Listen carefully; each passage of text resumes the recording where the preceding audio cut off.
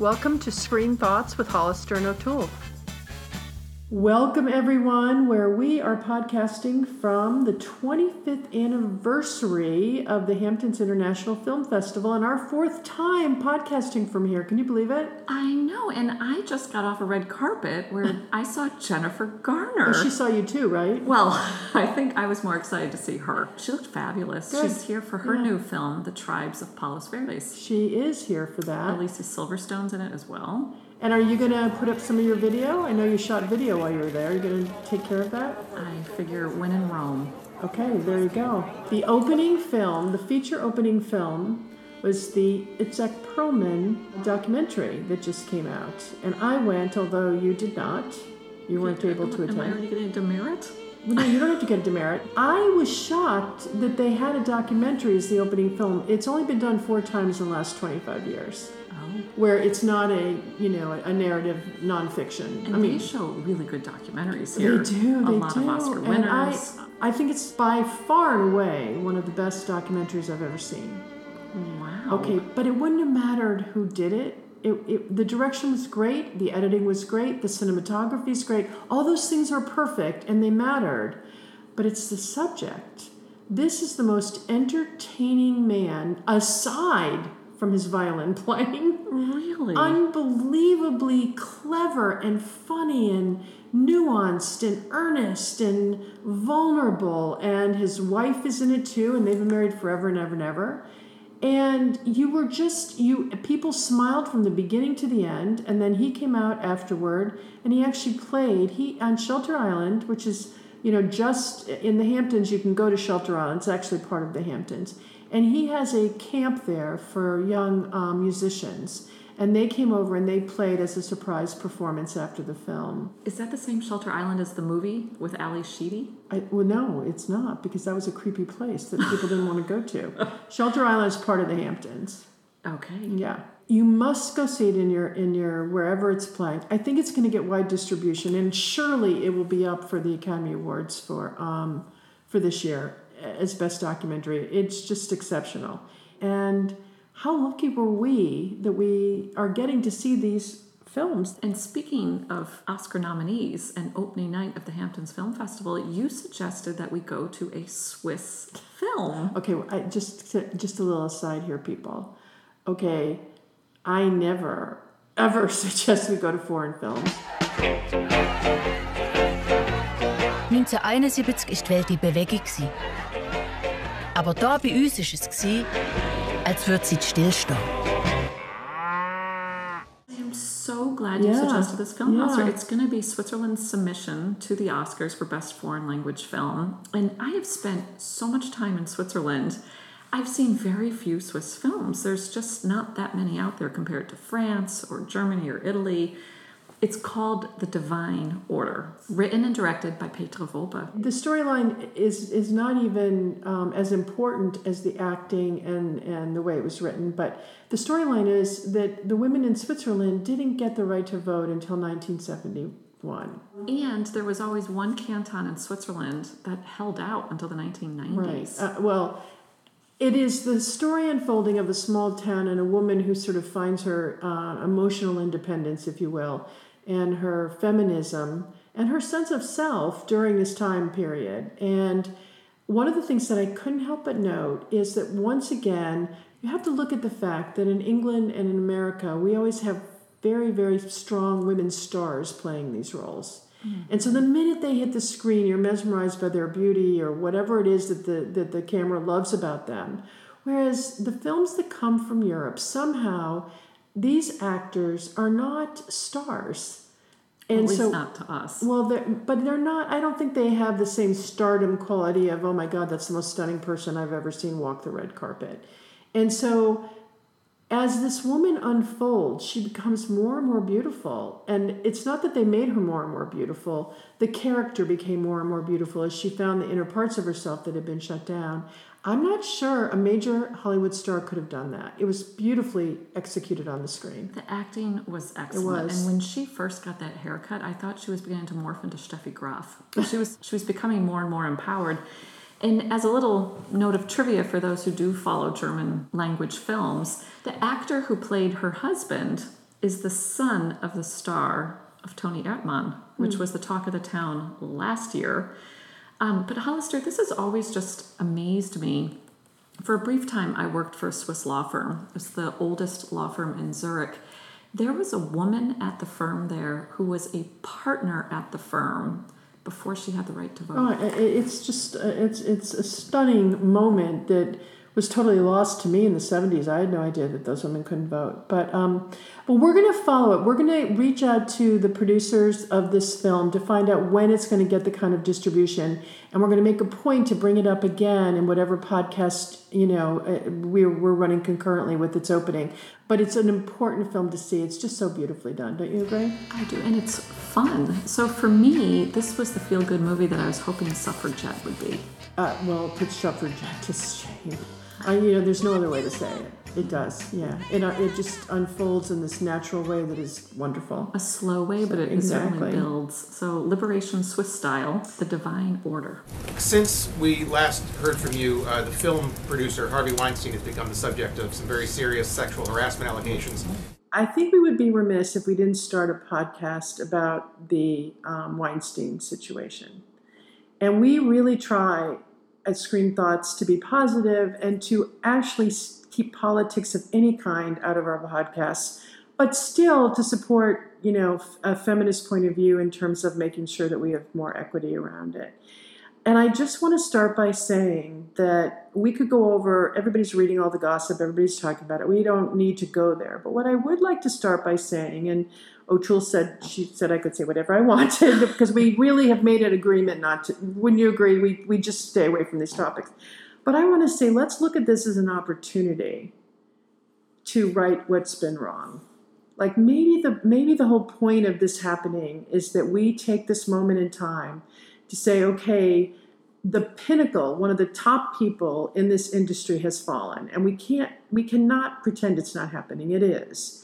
But at the same time, and a lot of people are going to fall around him already, there's a lot of fallout based on people who knew about it, didn't say anything, people who stopped the Times possibly and there's a lot of stuff going on around it.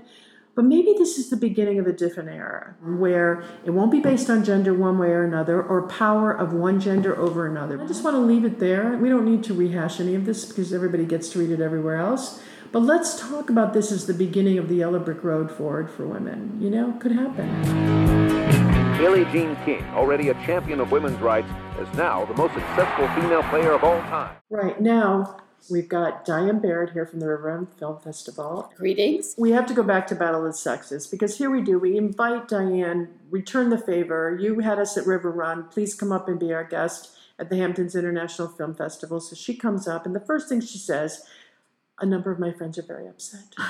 Like, what's the matter now? Hollister making friends wherever she goes in the world. And they said, how dare you criticize Emma Stone's performance in Battle of the Sexes? Who would you have play it? And I spent a good it was a great question. I really thought it was Diane. I want the list of 3. Okay. The list of 3, I'm surprised you didn't ask me for 6. Here's this really sad part. You ready? I actually did a Google search. I did a Google search for women actresses 30 years old who are large. What a cop-out. Exactly. I did all kinds of athletically built women actors. You can't imagine some of the answers that came up, and I thought, you've got to be kidding me. That is not athletically built. That's bone thin. And the sad part is, I don't think there's a well-known actor who could have played that role because they're not allowed to have bodies like that and act. Well, I think anyone who could be Billie Jean King is probably too busy playing on the tennis circuit to be on the big screen. Mm-hmm. Yeah. But, Hollister, you've mentioned this before. This is why casting directors, they really deserve their own Oscar. Yeah. Because, here at the festival, Margot Robbie, the fabulous Australian actress, she's here with 2 movies, one of which is I, Tonya, where she plays Tonya Harding. She had to do a lot of ice skating for that role. What they require of actors is pretty steep. Well, that just goes back to Love Story. He could not skate to save his life, and they could only shoot him from above. You mean Ollie Barrett? Yes. Actually, you and I saw that movie together. Yes, Love we did. Story. Yeah. Ollie Barrett, the skater at the Ivy League school. Mm-hmm. Yes, Ryan O'Neal, he used to just, they would pick him up and shove him to the next cameraman, and he would fall on the ice, and they'd pick him up and try to look fierce, and he couldn't skate at all. But back then, you could get away with that. Right now, it's this sort of honor code of if you're going to do it, like Russell Crowe can't move his body from all the times he's been damaged by trying to make sure he does his own stunts. And let's talk about Tom Cruise, who does his own stunts. And frankly, the insurance companies go crazy. Yeah. So he got hurt on one recently. Yeah, it's amazing what the stunt artists can do.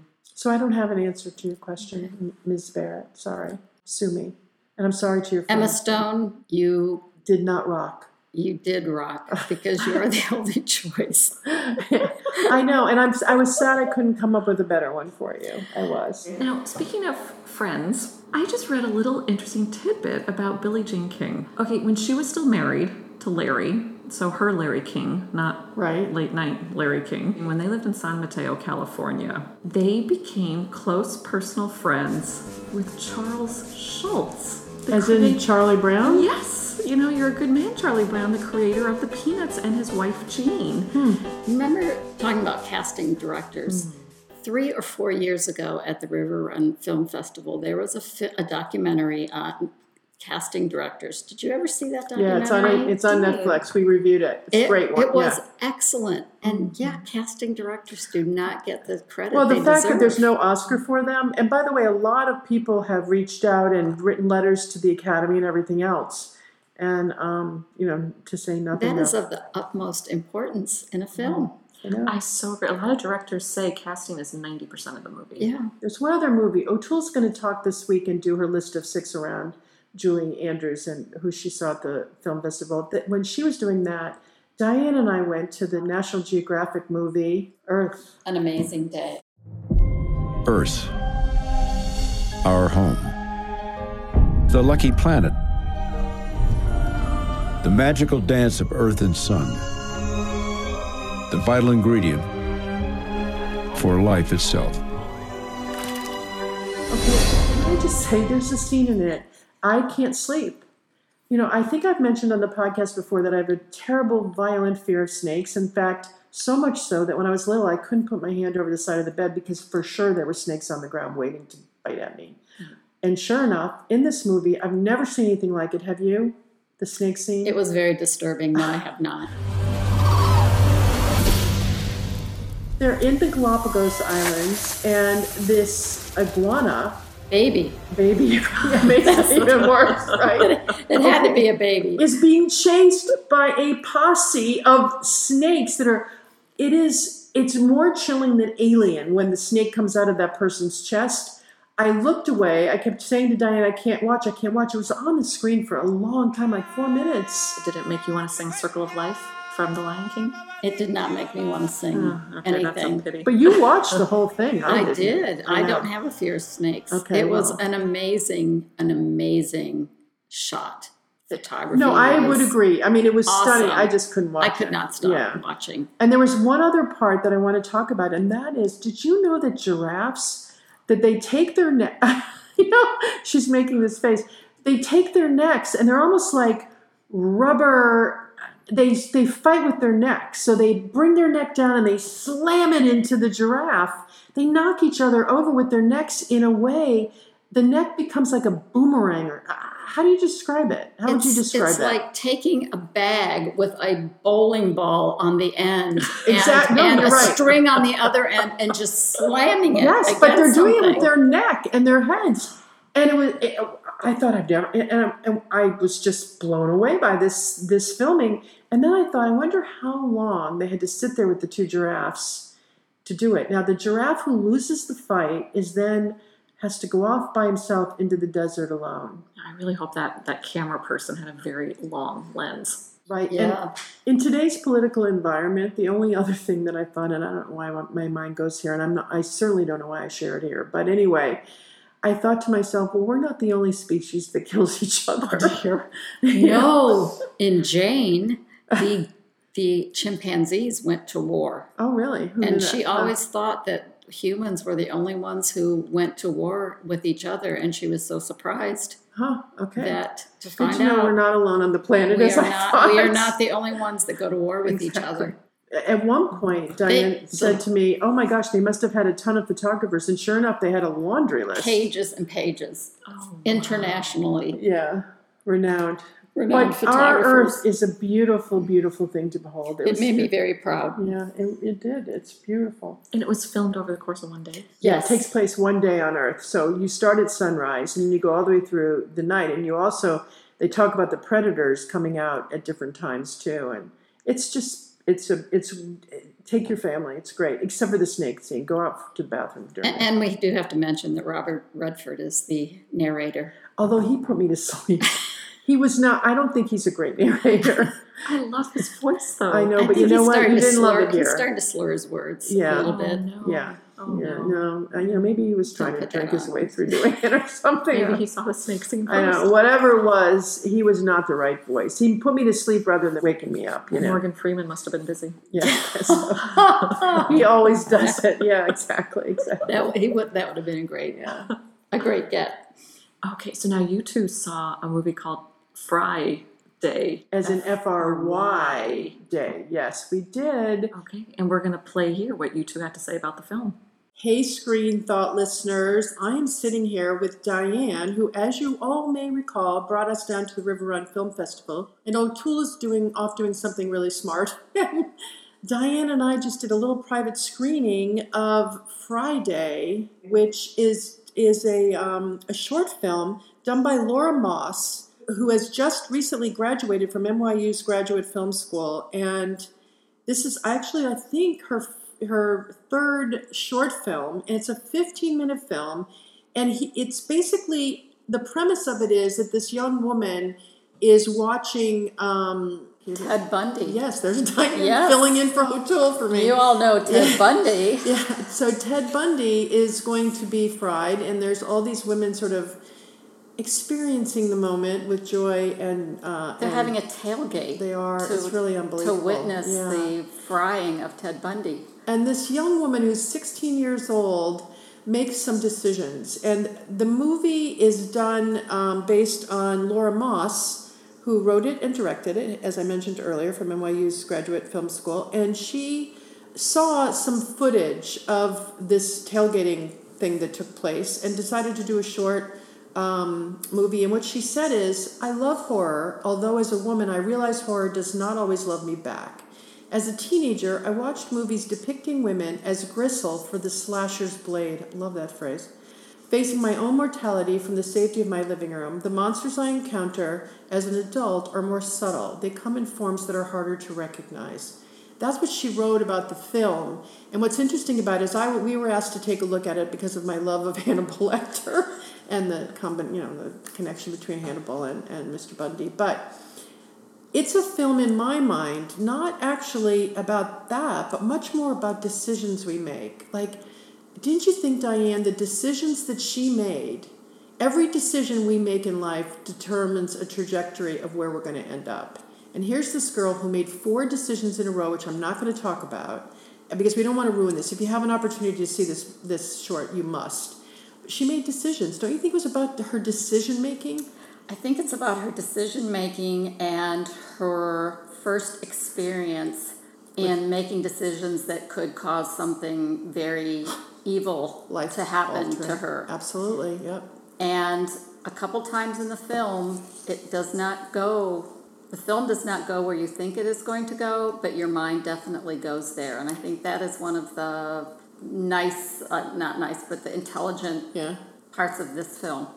Well, not only that, but you know how everybody says go with your gut, and that you can sometimes you're given that warning, danger, danger, with a guy or whatever. But sometimes you're not giving that warning. And everything that people said about both Bundy and Dahmer's and all of these people is they were very likable, and no one would have suspected that they were who they were. And here's this girl who you could see her making decisions. Does she go with this guy? Does she not go with this guy? But the trajectory of the backdrop of where Laura Moss put this, she put this storyline of this girl making some decisions that could end up really drastically awful. She put it with a backdrop of the impending electrocution of the serial killer. Unbelievably brilliant to put it in that drop. I mean, in another backdrop, it would not be the film that it is. Don't you agree? Yes, and as you said, Ted Bundy was able to do what he did because he created a trust in the women he knew. He was good looking. Yep. He was nice. Yeah, really. And through the film, the girl accidentally has a mask of Ted Bundy on her back. It was really... She's turned it around, and the young men that she encounters are good-looking, they're clever, they're nice, so they also are... She's also a victim of that, so to speak, mask.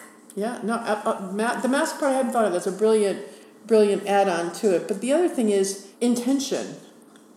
You know, we weigh people's intentions when we make decisions during a day. And he expressed intentions that were totally reasonable and totally believable. The other thing is, she wove this tale in 15 minutes. To tell this complex a story in 15 minutes, I have to give it to you, Laura Moss. I can't wait until you do a narrative. Wouldn't you agree? I would agree. This is a coming-of-age, long story in a very short period of time. Okay, and we would be remiss. We cannot speak about this film without talking about Jordan Di Natale. You couldn't take your eyes off her. No. What a face, right? What a face. And her acting was so accomplished, and it's not... She hasn't acted for very long. She hasn't. Not only has she not acted very long, but she hasn't done any feature films. She's done all shorts. And I hadn't heard of some of the shorts, but Friday, which we're reviewing, Truth/Fiction, Jamie Marks is Dead. Those are, we will see her again and again. She's going to emerge. She actually has a Jennifer Lawrence tendency. That face that could be kind, could be evil, there's a million ranges for that face, and the camera loves it and will not let you look away when she's on screen. Really amazing. Absolutely not. Congratulations, Laura Moss. There's a reason you've won a couple of festivals already, and I hope that this does make it to the Academy Awards, and I know you've qualified for the first round, so best of luck to you. And Diane, thanks for being here. Thank you for having me. All right, now we're going to move on to our film, but I just wanted to start by saying that it was great to be at the Hamptons Film Festival. I'm 81 years of age and have almost 1 billion citizens. I've been in office 62 years, making me the longest-serving monarch in history. What's just come out, which everyone's talking about, is Victoria and Abdul, and we went and saw that today. Not as part of the festival, but it's out with major distribution. So what say you? You know I'm a huge fan of Judi Dench, Dame Judi Dench. I think I saw her teeth a lot in this. Like there were close-ups of her teeth that I think she should talk to people about that and say, do you need to do that? Is that necessary? They were method teeth. I mean, she was playing Queen Victoria for the second time. Yes, she was. So when with missing teeth, I might add. With missing teeth. When I saw the trailer, I thought, I've seen this film before. It was Mrs. Brown, for which she should have won the Oscar. And Mrs. Brown, you've got a lovely daughter. But it is based... But it's sad. She doesn't love me now. Go ahead. And like Mrs. Brown, it's based on a real story and based on the book by Shrabani Basu. And in real life, Queen Victoria, when she used to stay at her castle in Scotland, Abdul, this particular servant who she had brought over from India, he actually slept in the room she had given to Mr. Brown. So even in real life, it's almost as though the storyline repeated itself in some way. Well, it did, but she actually, many parts of the story are true as it unfolds on the screen.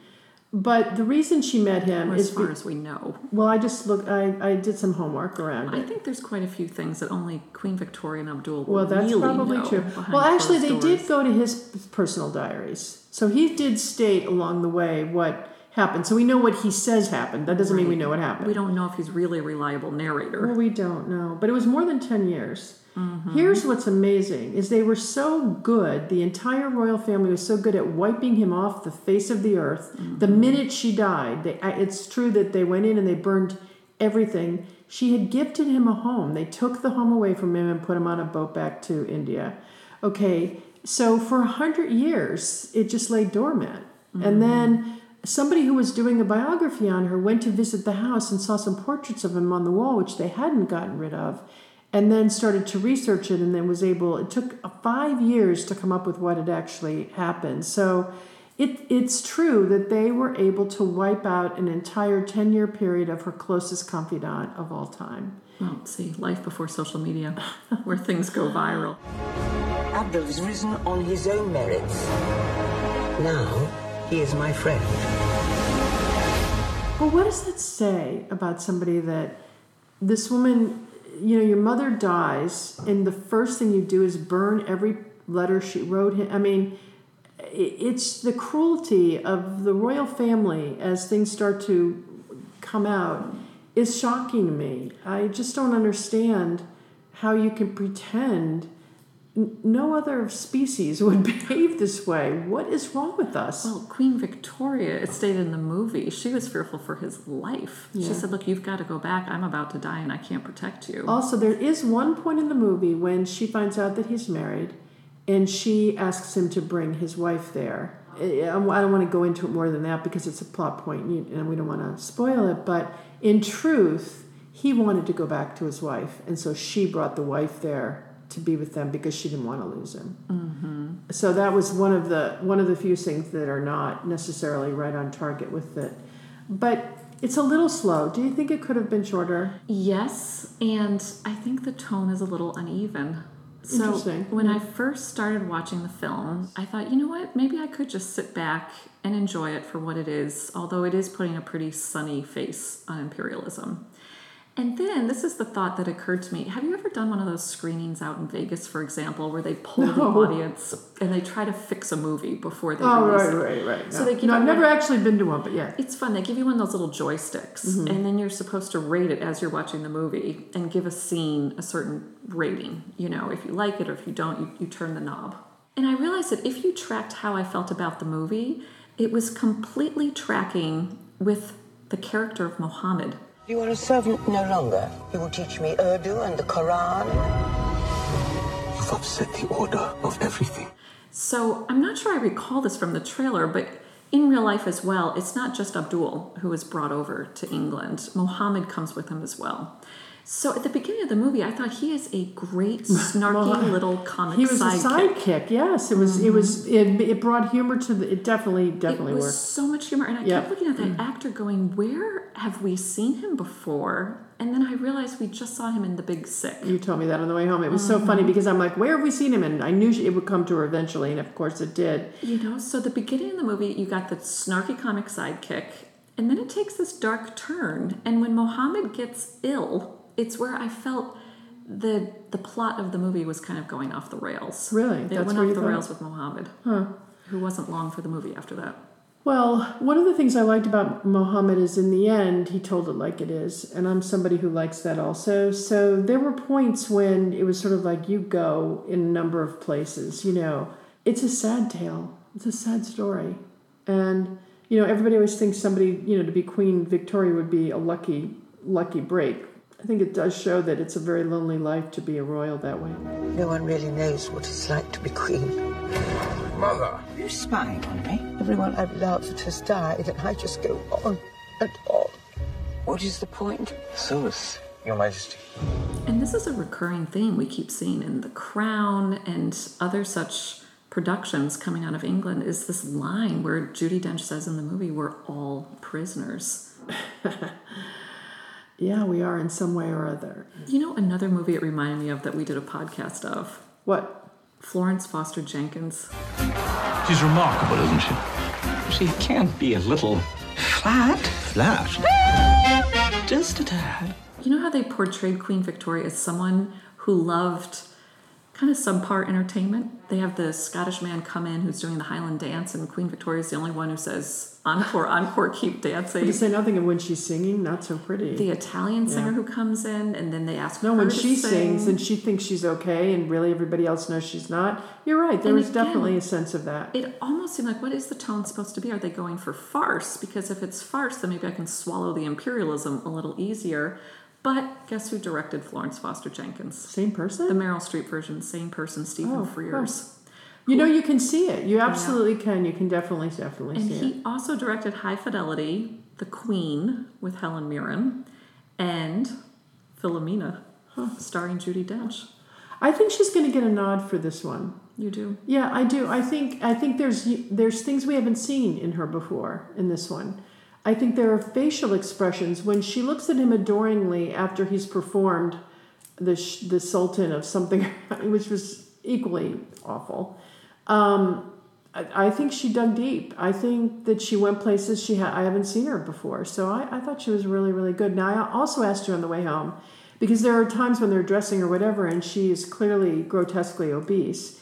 And I said, that's not her. And you said that you saw, of course, because we stayed till the very bitter end of watching everybody who's ever had any affiliation with the film whatsoever. You said there was a stand-in for her. There was a stand-in, but I'm not sure that was the stand-in's What do you mean? Body that you were seeing. I think that could have been Judi Dench. And I am still traumatized from some of those scenes, like the bathtub scene and Notes from a Scandal with Judi Dench and Cate Blanchett. She's such a powerful actor, a very regal presence. And that one monologue in particular that she gave when they threatened to declare her insane was very powerful. I am cantankerous, greedy, fat. I am perhaps disagreeably attached to power, but I am anything but insane. I think she's entitled to be looked at yet again. So now, also, when the filming began in September of 2016, interesting, Judi Dench was 1 month older than the age the Queen Victoria was when she died. Oh, so she's up there. She's getting up there. Just like Jane Fonda Camp. Playing younger than they are in real life. Now, also, should you happen to be in England, the costumes from the film Victoria and Abdul are now on display at the Indian Dubar Room at the Osborne House on the Isle of Wight until the 30th of September 2017. So too bad it's gone. Do you know if this is already opened in India? I don't know. I wonder how it's going to play there. I don't know. I wonder if it will open. I did love the shoes. And I loved the title credits, the opening ones, where they had Victoria and Abdul in English, and then they superimposed on it Urdu. I thought that was a really nice touch. And it's I didn't even notice that. Yes, it was. Yeah, it's such a beautiful language. Okay, did you see any of the goofs? I'm going to go with no, because nothing quickly comes to mind. Did I miss a helicopter flying in the background? I looked it up. Yeah, Victoria she's introducing the family to the Kuruma family in their cottage, and the Queen introduces the granddaughter Sophie as the Queen of Greece. But Sophie did not become Queen of Greece until 1913, so she wasn't the Queen yet. I love that people do this fact-checking. I love it. Here I was admiring Abdul's shoes. Yeah, you stick with the shoes, I'll stick with the data. A little surprise. What is it? A mango, Your Majesty. It's off. Sir Henry, this mango is off. Interesting story. It's a very interesting story. Yeah.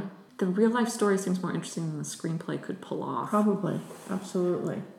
Okay, so I recommend it highly. What about you? I don't know that I do. It was a little long-winded. It was. I recommend maybe the first half. How do you like your Scottish costumes? They're very scratchy. Everything in Scotland is scratchy. There was something about it that I felt was a little uncomfortable, watching an entire palace full of people and their take on the Indian family. Once Mohammed went missing, I missed his point of view. I thought that really had to be represented. Well, also, he doesn't speak. He's in a lot of scenes where he doesn't speak at all. But you can see his point of view by the way he's watching the scene unfold. Mm-hmm. And you can miss it if you don't take a moment to watch him in the scene, because people are speaking. We tend to look at who's speaking. But I watched him a couple of times, and he was very good. And unless Abdul was really trying to position himself, which there's a great line that Judi Dench says about that, unless he was really trying to manipulate his popularity with the Queen, his was just such idol worship that I thought Mohammed was the more interesting character. I missed him. Okay, I didn't know Mohammed was so important to you. I really liked Mohammed. And back then I heard that the members of the court, they would never have talked. They would never have deigned to speak to anyone from India who was anything beneath a prince, the level of a prince. But the rancor that they had for this family, again, it was like reliving the Mr. Brown story. Mrs. Brown. I have to. It's just. I watched it and left, and a number of times during the film, I actually turned to you and said, "Is this true?" It's so abominable that you just don't believe it could be true, and there it is, truth right in front of us. It was, and yet it was violently upsetting inside to me that human beings could treat someone that way. Now here she is dying, and no one will speak to him when she loved him so much. I couldn't believe there wasn't an ounce of compassion for this man who had meant so much to her and had given up a lot to be with her, too. And yet I did wonder what happened between Queen Victoria and all 9 of her children, because she says point blank in the film that her children are all useless. Well, I read an article when I was looking, when we were, to talk about this film, and it said that both her family, her children, and her subjects and her court were distanced from her. They had no closeness to her. So, she refers to her children derogatorily in this film, but in truth, they never had exposure to her in any sort of intimate way, so they didn't know her. And Bertie never comes off well. May he rest in semi-peace. Do you think Queen Elizabeth's seeing the movie? Absolutely not, but I think people around her are and are making sure she doesn't. Do you think she's too busy fact-checking the second season of The Crown? I don't know how those people live with themselves, with the secrets and the, it's very hard. Which leads us to our list of 6. The winner is...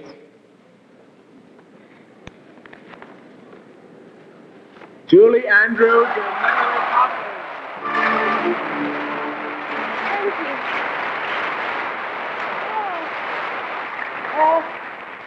This is lovely. I know you Americans are famous for your hospitality, but this is really ridiculous. Okay, so we are still at the Hampton International Film Festival, 25th year anniversary. Diane Barrett is with us, who brought us to River Run Film Festival, so we're glad you're here. Ms. O'Toole went to see Julie Andrews. I go to the hills. When my heart is lonely. Don't you want a real singer to sing that? I know. Okay, I don't know why you went to see her because she's irritating. We have a real singer with us. Diane is a Okay. real singer. Hills are alive. See, okay. See, it's remarkable you two went to the same school. I know, it is. We went to you high school breathe the together, same yes. air. And we hadn't seen each other in 45 years. And reconnected over film and books. We did, yeah. And we're so grateful you're here, truly. I'm so grateful to be here. And Diane was actually a member of a touring group, right? Right. All right. Called the Jills. And by the Jills way, I from don't the know why hills. they didn't ask me to sing it. But whatever. Okay, moving right along. Julie Andrews, okay, you have some things you want to share, right? No, they honored her with a special Lifetime Achievement Award. And Does that mean your life is over when you get those awards? No, but I mean, she's accomplished so much. She looked fantastic, by the way. She's 83, and after talking about Jane Fonda last week, thinking these octogenarians But putting the rest of us to it's not shame. fair to say they look so great when they've had so much work done that they don't even Julie Andrews had work done. Oh, please. What are the things you want us to hear about Julie? Yes, of course she's had work done. They started the special presentation with a screening of Victor Victoria, which I had never seen. Wow. So this Lifetime Achievement Award, it was co-presented by the Academy, as in the Oscars. They had their New York rep there. He introduced the film, and he said, this was nominated for 7 Oscars, including Best Actress for Julie Andrews. He said the year was 1982, but the Oscar actually went to the world's worst actress. And there was a gasp in the audience. And people were trying to guess who was it in 1982. Wait, let's see. Do you have a guess, Diane? I don't. 82. Yep. And she was up for Victor Victoria against the world's worst. Was it Tootsie? Were you thinking Terry Garr? Yeah. Yeah, no, it was Meryl Streep. He was joking. She won that year for Sophie's Choice. Okay. You had suggested, and I totally took you up on it, Hollister, that instead of doing our list of 6, this week you would just give me all 6, since I've been cheating lately anyway. I thought it was a really good idea because if not, you were going to give us 10, and I thought I can't bear 10 things about Julie Andrews. So I thought maybe I can get her down to 6 by making it a list of 6. Okay, and see, Diane, you can vouch for me. I enumerated them, so there's really only 6. Okay, go for it. All right, so Julie Andrews was married to Blake Edwards, the director. They were married up until his death. He directed Breakfast at Tiffany's, the Pink Panther movies. I didn't know this. Henry Mancini scored all of Blake Edwards' movies except for 2. But Henry Mancini's widow was also at the presentation. She's still friends with Julie Andrews. Oh, baby, won't you play me the jazz hot? Maybe and He is the one that composed the Pink Panther theme. Oh, yeah, Henry Mancini. So, are you going to play a little bit of it here? We'll have to play a little bit of it. Yeah. By the way, the Pink Panther theme, everybody in school that I recall when that was going on, you do these free-form dances. By the way, we looked awful. But in fact, it's because you're here. Do you remember that? And the Pink Panther theme was the theme for all these sort of, fancy dances that were taking place in high school. For dance recital in high school? No? Okay. She was too busy singing, but go ahead. Okay, so they took a lot of questions from the audience, and someone asked if she had any regrets or roles that she never really got to play. And she said that something that left her with a little twinge is that she never got to memorialize Liza Doolittle in My Fair Lady, because she originated the role on Broadway, but back then, nobody recorded Broadway shows. So she said there's no recording of her Broadway performance, and Audrey Hepburn, of course, did the Hollywood version. It's very hard to be frustrated and upset when Mr. Disney comes along and says, would you like to do Mary Poppins? and so it's very hard. I wasn't angry, believe me. It was like, holy cow, how lucky can a girl get? We could memorialize it, you and I. We could do the animated version. We could do My Fair. We could do My Fair. You and I could do My Fair. Well, I know you'd be a perfect Higgins. And no custom to our face. But Julie Andrews, and this is the thing I didn't know, she just directed her own stage version in Australia. And it's starring one of the actors from The Crown. So, yeah, she said she loves directing theater. She wouldn't direct movies, but she loves directing theater. Okay, and we got 2 down, right? That's 2 down. So number 3, it's a short one. She worked with Alfred Hitchcock. And it was in a movie. Paul Newman was her co-star. Can you guys name it? Alfred Hitchcock, Paul Newman. From 1966. We probably went together if we saw it, Diane. 66. I don't have no idea. What is it? Torn Curtain. Oh, I didn't see it. I have no idea what that film is. Do Don't you remember that? No, me neither. I haven't seen. Okay, number 4. Moving right along.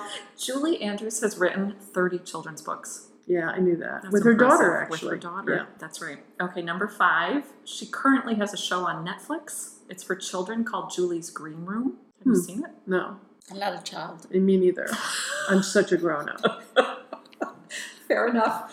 Okay, number 6, the last one. I try to picture you in bed at night and what you're streaming on your computer. Oh, no. Are you now? Blake's not there. Yeah, let me rephrase it. You're in bed now. Yes. And you got your computer, whatever your device is. What are you streaming? What do you watch? Like, sometimes I'll see, does Julie Andrews watch Breaking Bad? Does she like a good crime drama? And guess what was the first TV show she mentioned? I had to save this for last. Okay, can we ask 3 questions? It's something I have in common with Julie Andrews, and we clearly know that's not my singing ability. That has to be The Good Wife. She started with some British shows. Oh, Broadchurch? No, but that's a very good guess. We have no idea. Luther.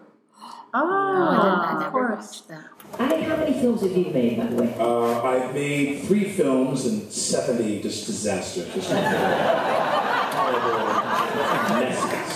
3 movies, 70 messes. Keep discovering things that you've made, and I'm change the channel, baby. Change the channel. Okay, so that was our list of 6. And over and out from the Hamptons International Film Festival.